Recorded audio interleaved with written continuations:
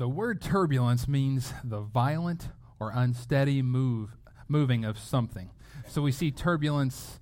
You go to the next picture there. We see turbulence in air movement. If anybody's ever been on a flight and started getting kind of rocky and the air is turbulent, you have hot and cold air, storms, different things like that, and the plane becomes shaky.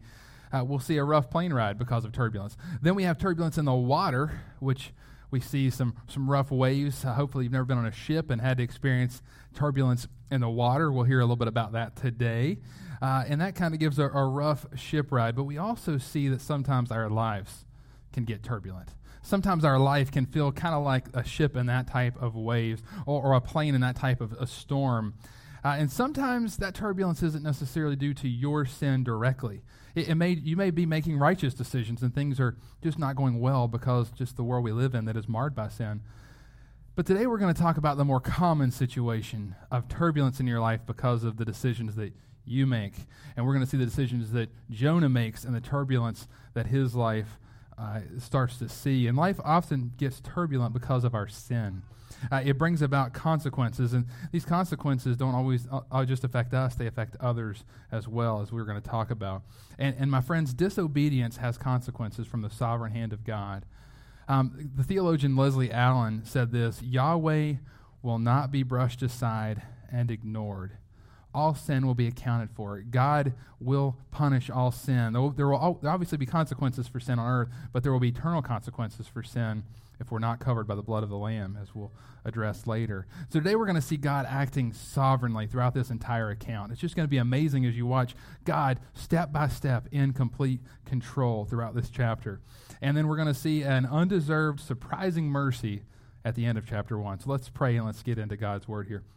Heavenly Father, we thank you so much for allowing us to come and worship you today. Thank you so much for the worship that we got to have already in singing. Lord, and now we're going to be worshiping you through the word. And God, may you open up our hearts, our minds to hear your word, God. Help us to be open to what your word has to say. We know that your word is sharper than any double-edged sword, that sometimes it hurts, sometimes it convicts, Lord God.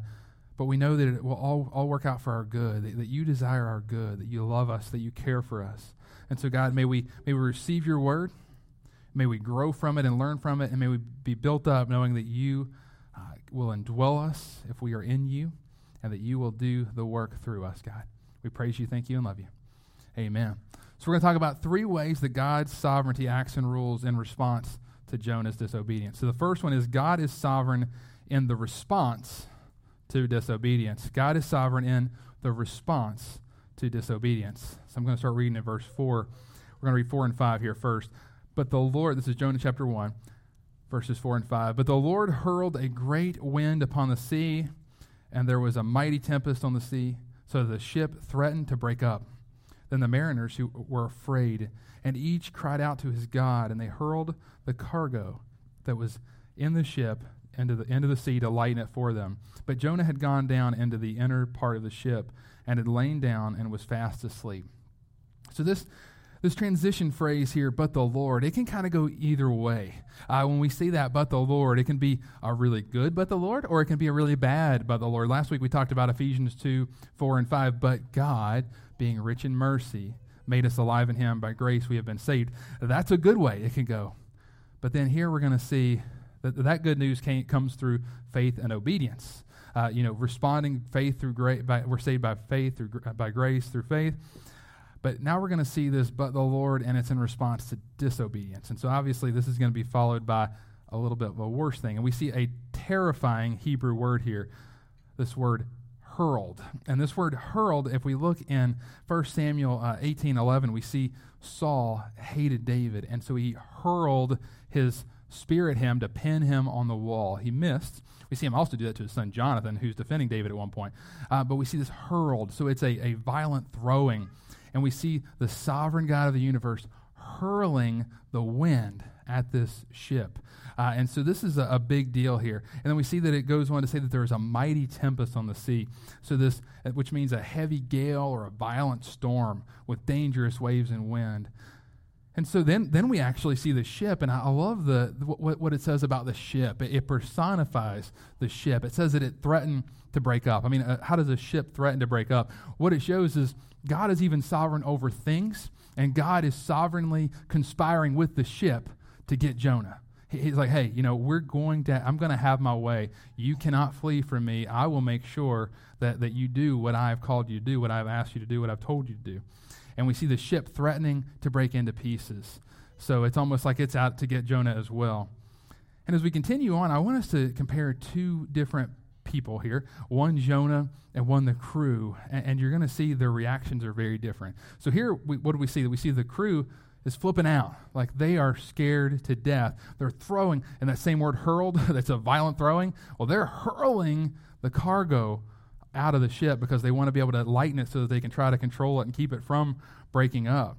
And they're crying out to their little g gods, and they're doing whatever they can to try to appease whatever supernatural force is doing this. And I think you have to look at this account and realize that this is a supernatural storm. It's not just a normal storm.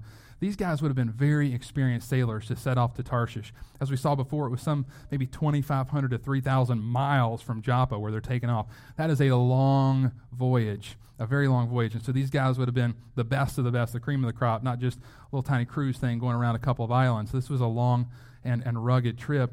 And they had likely seen some horrible storms in the past. I mean, these guys had seen the worst of the worst, but they know and they obviously think this is from a God. Like, this is way worse than anything I could have imagined, and we see that. But then what about Jonah? What's Jonah's response to this? In verse 5, what's he doing? He's sleeping. He's not only sleeping, but, like, he goes down, and you just wonder if where the cargo was that they were throwing off. Like, is he sleeping through them grabbing cargo, coming down, grabbing the cargo and throwing? Like, he's fast asleep. And this word for fast asleep, commentators kind of go back and forth of what that really means. And we see some say it's because he fled from the Lord so long he was just exhausted, which may very well be part of the truth there. But we see this word deep sleep, this fast asleep, is what we actually see, that Hebrew word used in Genesis 2:21 when Adam had a rib removed by God. And we also see that same sleep whenever you see Abraham and Daniel and others that are asleep and see a vision from the Lord. It's a very deep sleep, almost a supernatural sleep. And I think we can be sure that this isn't a peaceful sleep given by God because he's obedient and because he's telling him something here. I think that this sleep was one that was stupefying. And we see A.R. Fawcett says this. He's another theologian. He says, sleep is not necessarily proof of innocence. Some people can sleep well at night, and we think, oh, well, they can sleep well, so they must be innocent. It may be the fruit of carnal security and a seared conscience. Carnal security and a seared conscience. So sin makes us so completely ignorant and unobservant of what is going on around us that we don't know the waves and the storm that is going around us. And we see this when we listen to illogical debates on abortion and sexuality and things. We see that the people in our United States of America and in our world are asleep. They have a stupefying sleep that they can't understand what is truth and what is a lie. They can't see the baby that is in that mother's womb because they're asleep. They can't understand. Their mind is dulled. Their conscience is seared by the enemy of their souls and the enemy of those babies' souls as well. And we see that in sexuality. It makes sense. Only a male and a female, a biological male and a biological female can make a baby. And so it makes sense, but their sleep is stupefying and they are unable to see. Matthew Henry asserted that sin brings storms and tempests into the soul, into the family, into the churches, and nations. Do we not have some tempests and waves in our nation today? That the sins of our fathers and ourselves and our world are affecting our world? And as we see here, the consequences of your sins do not just affect you. And this me-first postmodern idea of truth is relative and it's true for you, it's not true for me, I can do whatever I want to. Everything you do affects someone else. Every decision that you make, every sin that you make affects others. And so there are consequences. If you get drunk or you're sexually immoral or you gamble or you're lazy or another sinful act, not only will you suffer, but your marriage might suffer, your children might suffer, your spouse, your workplace, your church, and even your nation and world may suffer directly or indirectly from your sinful acts. Sin has consequences. And praise God, we have forgiveness through Jesus Christ. So we have hope that and we have forgiveness and we have mercy that comes from God, but consequences still do come from our sins, my friends. Consequences still do. And sometimes there'll be, quote unquote, smaller consequences, like you'll just have a memory of what you saw, what you said, what you shouldn't have done. And that still can haunt you, and those can be a big issue. They can be a lot bigger than we think, but they can also be broken relationships, heartaches, families that are broken because of your sin. But praise God that we can face those consequences that may come, and we can seek reconciliation through the mighty hand of God who forgives us and who will be mercifully carry us through those things. Moving on to verses 6 through 8, let's continue into this account. So the captain came to him and said, "What do you mean, you sleeper? Arise, call out to your God." Notice the little g here so far. Perhaps the God will give a thought to us that we might not perish. And they said to one another, "Come, let us cast lots, that we may know on whose account this evil has come upon us." So they cast lots, and the lot fell on Jonah. Then they said to him, "Tell us on whose account this evil has come upon us. What is your occupation, and where do you come from? What is your country, and of what people are you?" Jonah awakens to a nightmare. And it's not just the captain flipping out in a huge storm. It's not just that. It's, do you notice how eerily familiar that command says here? He says what? Arise. Do we want to look back at verse 2? It says, arise, go to Nineveh. So can you imagine that word, arise? He's just like, oh man, like I'm running from that one. That word is the reason I'm on this ship to begin with, because I was told, arise, go to Nineveh, and I said no. Actually, I didn't even say no. I just fled. He didn't even ever say a word to God. He just ran. And so now he sees that he can run, but he can't hide. That voice, God is speaking through the captain to him at this point. You know, what do you mean, O sleeper? Arise, call out to your God. Jonah's God at this point is seen as a little g God by the captain. He's just one of the gods that are out there that they've been calling out to, and theirs isn't answering, so maybe Jonah's will, and they just see him as another option at this point. But note what Jonah doesn't do at this point. So we see that they're going to cast lots. We're going to talk about it here in a second. But what happens after the captain addresses him? Do we see Jonah pray? Do we see Jonah call out to Yahweh? No. Still, he is silent toward Yahweh, even when he's confronted with the fact that this may be all his fault. Even, the ship's going to crumble, the waves are coming. He's heard that word arise. He knows something's up. God's out to get him. He's coming after him. And he's like, okay. He's still no response, just complete no response there. It's amazing. Even in this horrible and supernaturally sent storm, he does not repent. Instead, the crew moves on and they cast lots. They're like, okay, we're going to figure out whose fault this is. We know this just doesn't happen. This type of storm doesn't just come like that out of nowhere. We know the weather. We've been watching this, and this was like beautiful, and now it's awful. Something's going on. This is the worst storm I've ever seen. And wouldn't you know, who does the lot fall upon? Jonah. It's amazing. You didn't think that was coming. You didn't see that one coming, did you? Well, Proverbs 16:33 says this: "The lot is cast into the lap, but its every decision is from the Lord."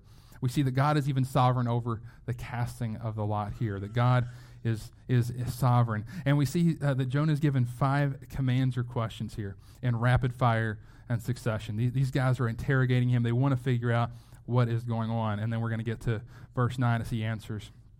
Jonah 1:9. And he said to them, "I am a Hebrew, and I fear the Lord, the God of heaven, who made the sea and the dry land." Then the men were exceedingly afraid and said to him, "What is this that you have done?" For the men knew that he was fleeing from the presence of the Lord because he had told them. So note that Jonah almost answers casually here, just kind of matter of fact. This is who I am. But when obviously we don't see that he fears the Lord, because if he truly feared the Lord, he'd be obedient. If you truly fear the Lord, you're going to listen, be like, okay.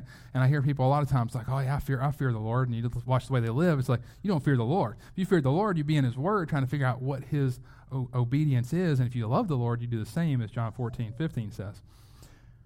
But this statement was one that rocked these pagan guys to their core, because what he says here is a big deal. He says, the Lord God, the God of heaven, who made the sea and the dry land. So what he does is he puts Yahweh above everything.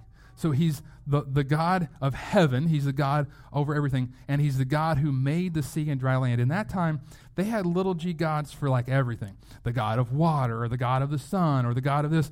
Like this God is the one that is over everyone. And so they hear this is the supreme deity that we've messed with, that you've messed with, Jonah. And it says, what is this you have done? They're like morally outraged. Like, what is wrong with you? You know, like you have offended the worst, like the biggest, scariest God in the universe. He's a God not to be messed with. And it says they were exceedingly afraid. They were horrified at that point. And throughout this account, we've seen God sovereignly responding to the disobedience of Jonah. And God sovereignly responds to our disobedience as well, my friends. The God of the Old Testament is the God of the New Testament. Yes, we are under mercy and we are under grace, but he's a God who loves us. As we'll talk about later, he disciplines us, he loves us, and our disobedience will be dealt with. And I pray that if you have an area in your life where you are you're fleeing from the Lord, you're being disobedient, and know there's a call, you know you're supposed to do this, and you know you're supposed to do that, and we talked about this before, I pray that you repent and turn to our wonderful God who is merciful. There will be some consequences. You may have missed out on some blessings. You may have gotten off the road and you're going to get back on here and you're going to have missed something from God. But God, praise the Lord, he knew it. He's not surprised by it. He is sovereign. You can't catch him off guard. He knew where you were going to veer off the path and where you were going to come back. And I just pray that you get back on the path that he's given you because you will be blessed for it. It may not feel like it at the time, but he will walk with you and give you peace. So moving forward, we see our second point, that God is sovereign in the result of disobedience. The result of disobedience. Let's keep reading in verse 11 and 11 through 13. Then they said to him, what shall we do to you that the sea may quiet down for us? For the sea grew more and more tempestuous. He said to them, pick me up and hurl me into the sea.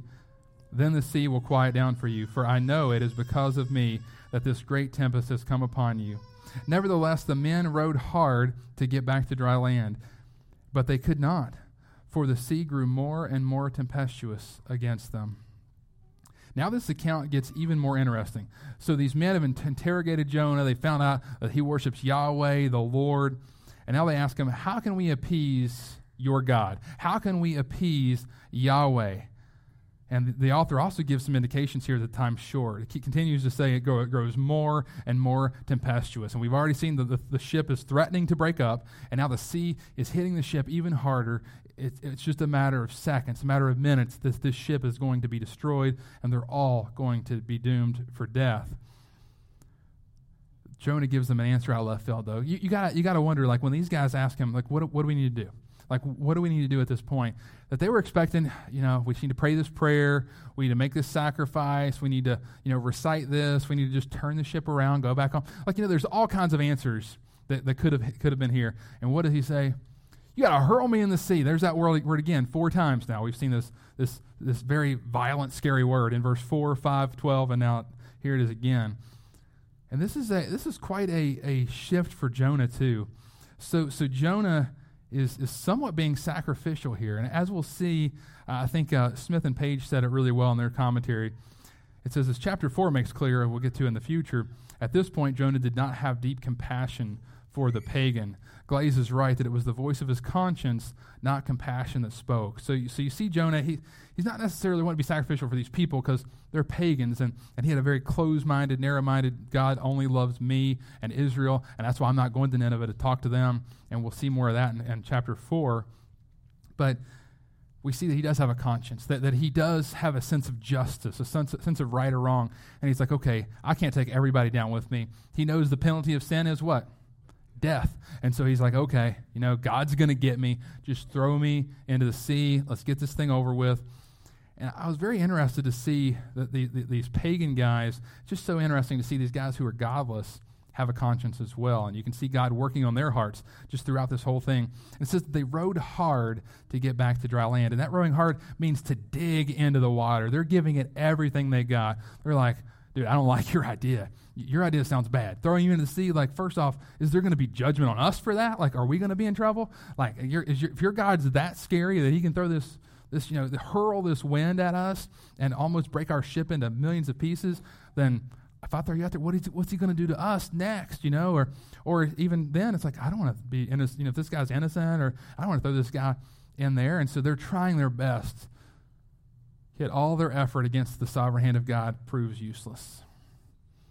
We can learn a lot from this.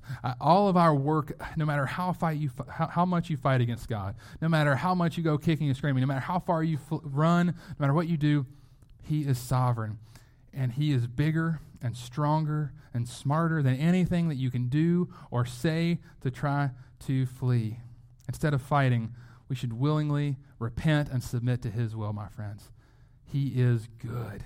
And it may not seem good. His will may seem intimidating, as this call to Jonah was. Go to this horrible people and preach that I'm going to destroy them at this point if they don't repent.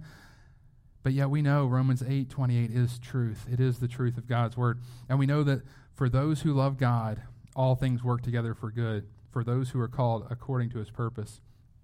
We can know that even in the hard things, even in the hard calls in our life, even in the difficulties, even when there's things we don't know what to do, that he will guide and direct us and he will be faithful. I love C.S. Lewis's quote here in The Lion, the Witch, and the Wardrobe.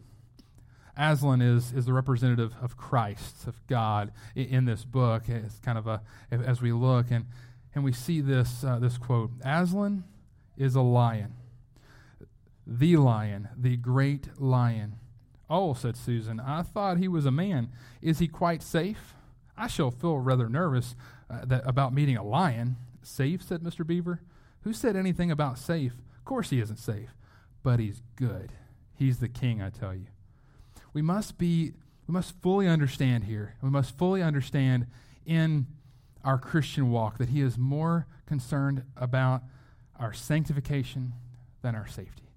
He is more concerned about our holiness than our happiness. And the 11th commandment, thou shalt be nice, is not a real commandment. It is not there. We are to be strong for the Lord. We are to step out in faith. We're to do what he calls us to do. And God is good. He's not always what we would consider nice. He doesn't always call us to these rosy, easy things. He calls us to hard things oftentimes. But he's good. He's not always safe. Sometimes, I don't know if you all listen to Voice of the Martyrs or go into that, sometimes Christians die for the faith. Sometimes they're killed for the faith. Sometimes you do everything right and you're murdered, or one of your children are gone, or something bad happens and you're like, God, I've been faithful. He's not safe in that way. And we can't expect God to be safe in that way, but he is sovereign and he is good, and he will take all of those things and he will right everything in eternity. Every sin. That's why we are not to avenge ourselves, friends, because his avenging will be so much better than anything we could ever think of.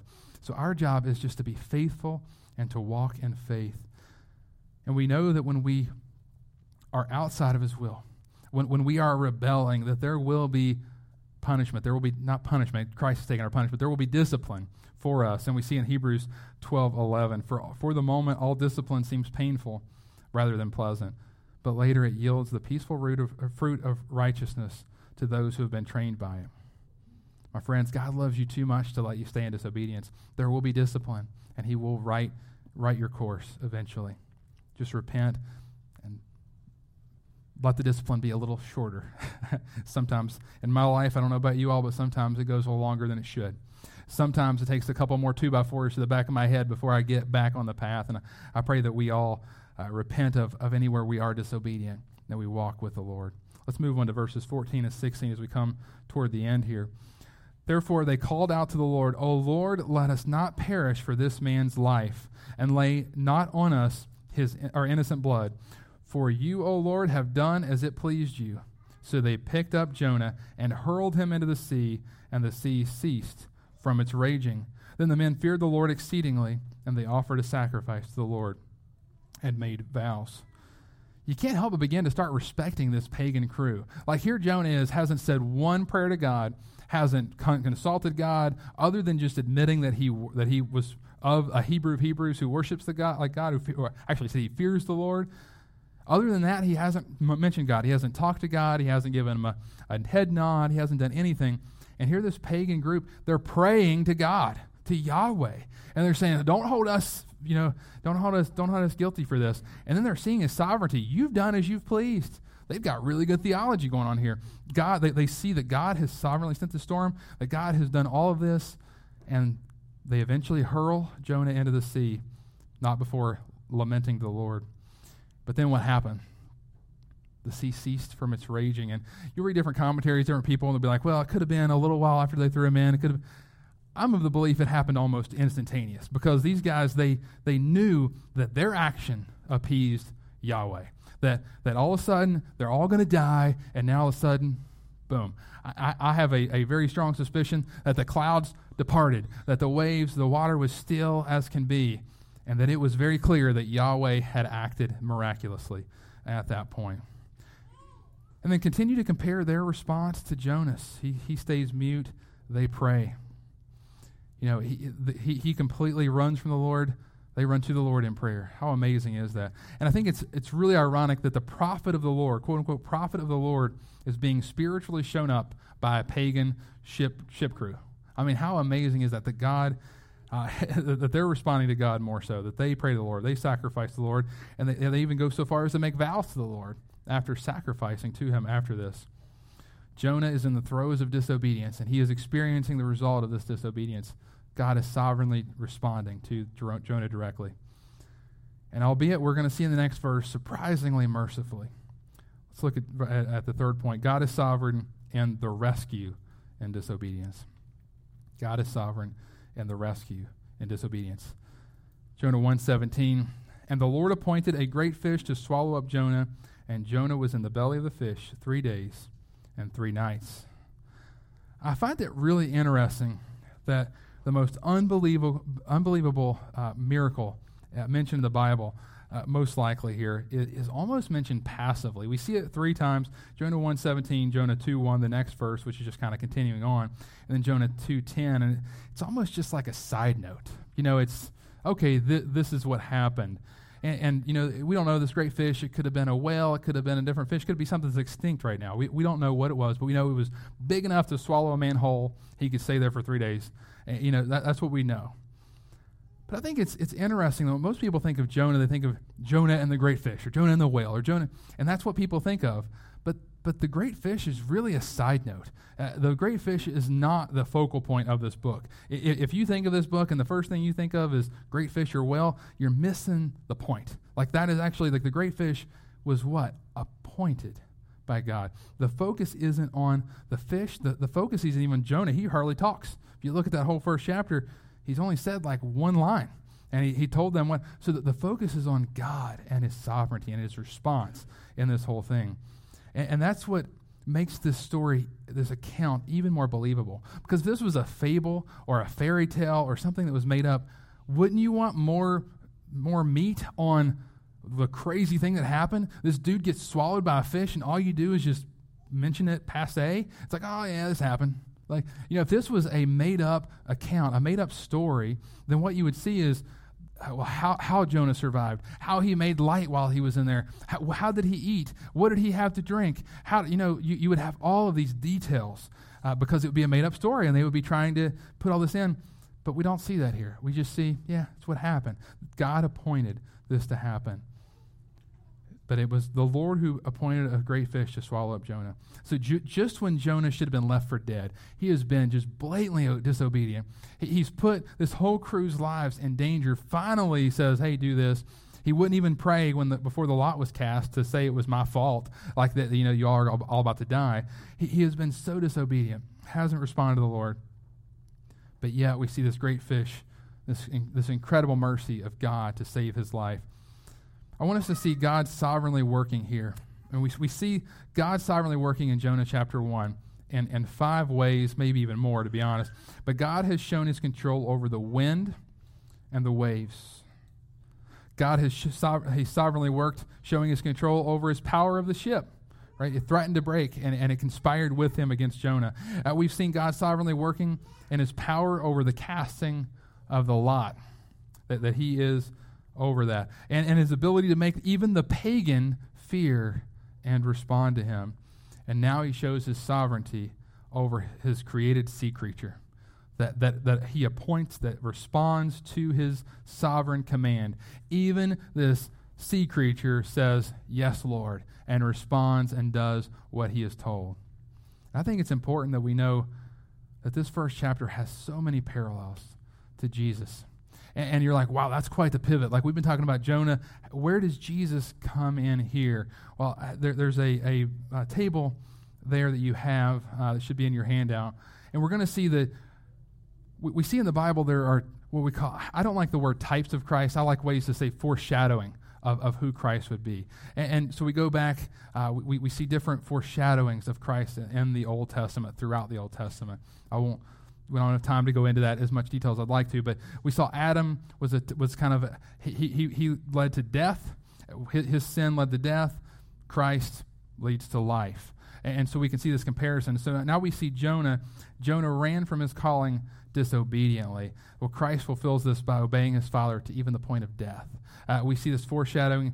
Jonah sleeps in a storm. Well, Jesus slept in a storm, right? And so there's some parallels there. Like, oh, okay, yeah. But why does Jonah sleep in a storm? Because he's got a seared conscience, most likely, and he's running from the Lord. Jesus sleeps because he is sovereign and doesn't need to worry. He is in control of the sea. He calms the storm, as we see. Jonah experienced a terrible storm at sea and was unable to overcome the wind and the waves alone. He wasn't able to fix it. Jesus did, right? He calms it himself. If we look at Jonah, he was finally willing to give his own life for those that were there, just because he knew it was going to go anyway, though. Well, Jesus goes so much further. He was sinless and gave his life for everyone so that we all might have eternal life. Jonah shows no regard to the life of the Gentiles, and we'll see that throughout this book, that he doesn't care about them at all. Well, Jesus definitely comes to Israel first, but we see that many of his healings are done toward Gentiles, and that he eventually sends Paul to the Gentiles to share the gospel, that his great commission is to all nations. We see Jonah was in the belly of the great fish for 3 days and 3 nights, and Jesus Christ was in the belly of the earth for 3 days and 3 nights.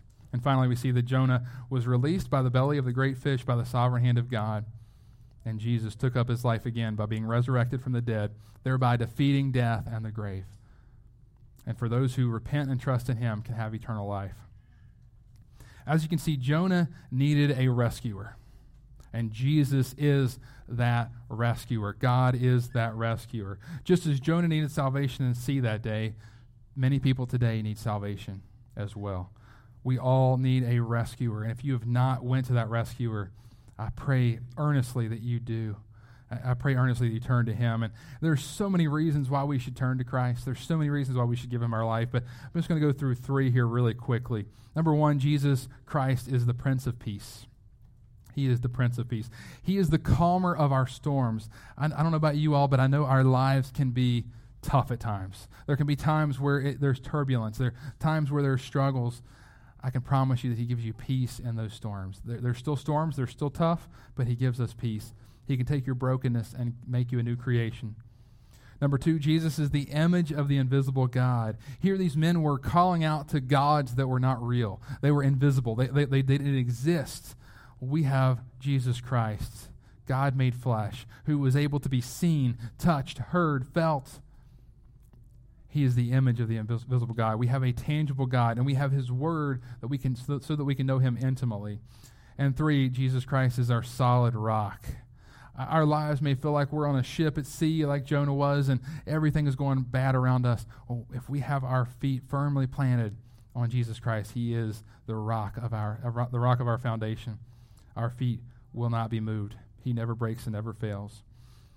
Now, I could keep going on. I mean, we could talk about Jesus and how great he is till forever. We will in eternity. Praise the Lord. When we get to heaven, if you are in Christ, we will talk about how wonderful Jesus is for eternity to come. But I pray that you've put your hope and your trust and your faith in the great rescuer, Jesus Christ. Even while we were still sinners, Christ died for us. Just like Jonah, who is still a sinner as he's thrown in the sea, as he's floating there about to die, just as Jonah was. That is us, my friends. If you are not in Christ, if you've not repented of your sins, you've not turned from your sins and turned toward Jesus Christ, you're like Jonah, this close to death. And this is an eternal death and a real place called hell. And you are that close to the depths of Sheol. That's what Israel referred to. The sea was the place of death. There were so many people that had died in the sea. And so just this vision and for the Hebrews would have been very, very difficult for them to be able to hear. And that's us as well. We if we do not have Christ, we are floating about to sink in the sea, into the eternal abyss. And it's just not a place like they believed before they had Jesus really open up things to them. It's not just a place of death where you're gone. It's as David said, as David understood, I will go to him. He knows that it's a real place of consciousness, and it's either eternal bad consciousness in hell or it's eternal great consciousness with God forever, that we have a new body. I pray that if you have not repented, that if you are still floating on that and you're just waiting for that whale or that great fish or whatever it was to come and swallow you, Lord, the Lord just to send something, He's already done it. He sent Jesus Christ. He is our great rescuer. You don't need anything supernatural to come and get you or to prove to you that He already did. He did that on the cross. I just pray, all you need to do is repent and turn from your sins and turn toward Him, for He is good. As we come to a close, I pray that we have a higher view of God's sovereignty, that we see that He is intimately involved. He didn't just do a big bang and wind it up and just let everything go. He didn't just, He is intimately involved in every step of creation. Every baby that's formed in the mother's womb is fearfully and wonderfully made by Jesus Christ, by God. He is not a God of chance. He is a God who is active in His creation. And I pray that all of us have been born again. I pray that if you have been saved, that you are walking in obedience to His will. I pray that you're not like Jonah and you just keep trying to go your own way, that you just ignore the call of God, you ignore the voice of God, ignore the word of God, but that you respond. For He is good, and He is always gracious and compassionate and willing to forgive repentant sinners. So may we be repentant, may we be in Christ, and may we be a new creation. Let us pray. Heavenly Father, thank you so much for your word. I thank you for how relevant it is to our lives today. God, if anyone here is floating on the sea, that they are that close to just eternal death, they are so far from you, they have rebelled against you, they do not have salvation. I pray that they respond to your free gift of salvation, to your rescuing, your deliverance that only you offer. There's only one name that we may be saved, and that is the name of Jesus Christ. Thank you for the cross. Thank you for dying on the cross for our sins. Thank you for raising 3 days later and having the power over death, so that we don't have to die a second death, that we will live forever with you in heaven. And so, God, I pray that we rest in that, and that all those here have put their faith and trust in you. And if we all have, which would be wonderful to hear that. If not, I would love to talk to you. But if we have, Lord, may we be obedient to your word. As Brother Jim already preached or already prayed, may we be in your word regularly. We can't obey what we don't know. So may we be in your word. And God, may we go throughout this week obeying you, loving you, and fearing you in a reverential way, knowing that you are gracious and compassionate, slow to anger, and abounding in steadfast love. We love you. Amen. God bless.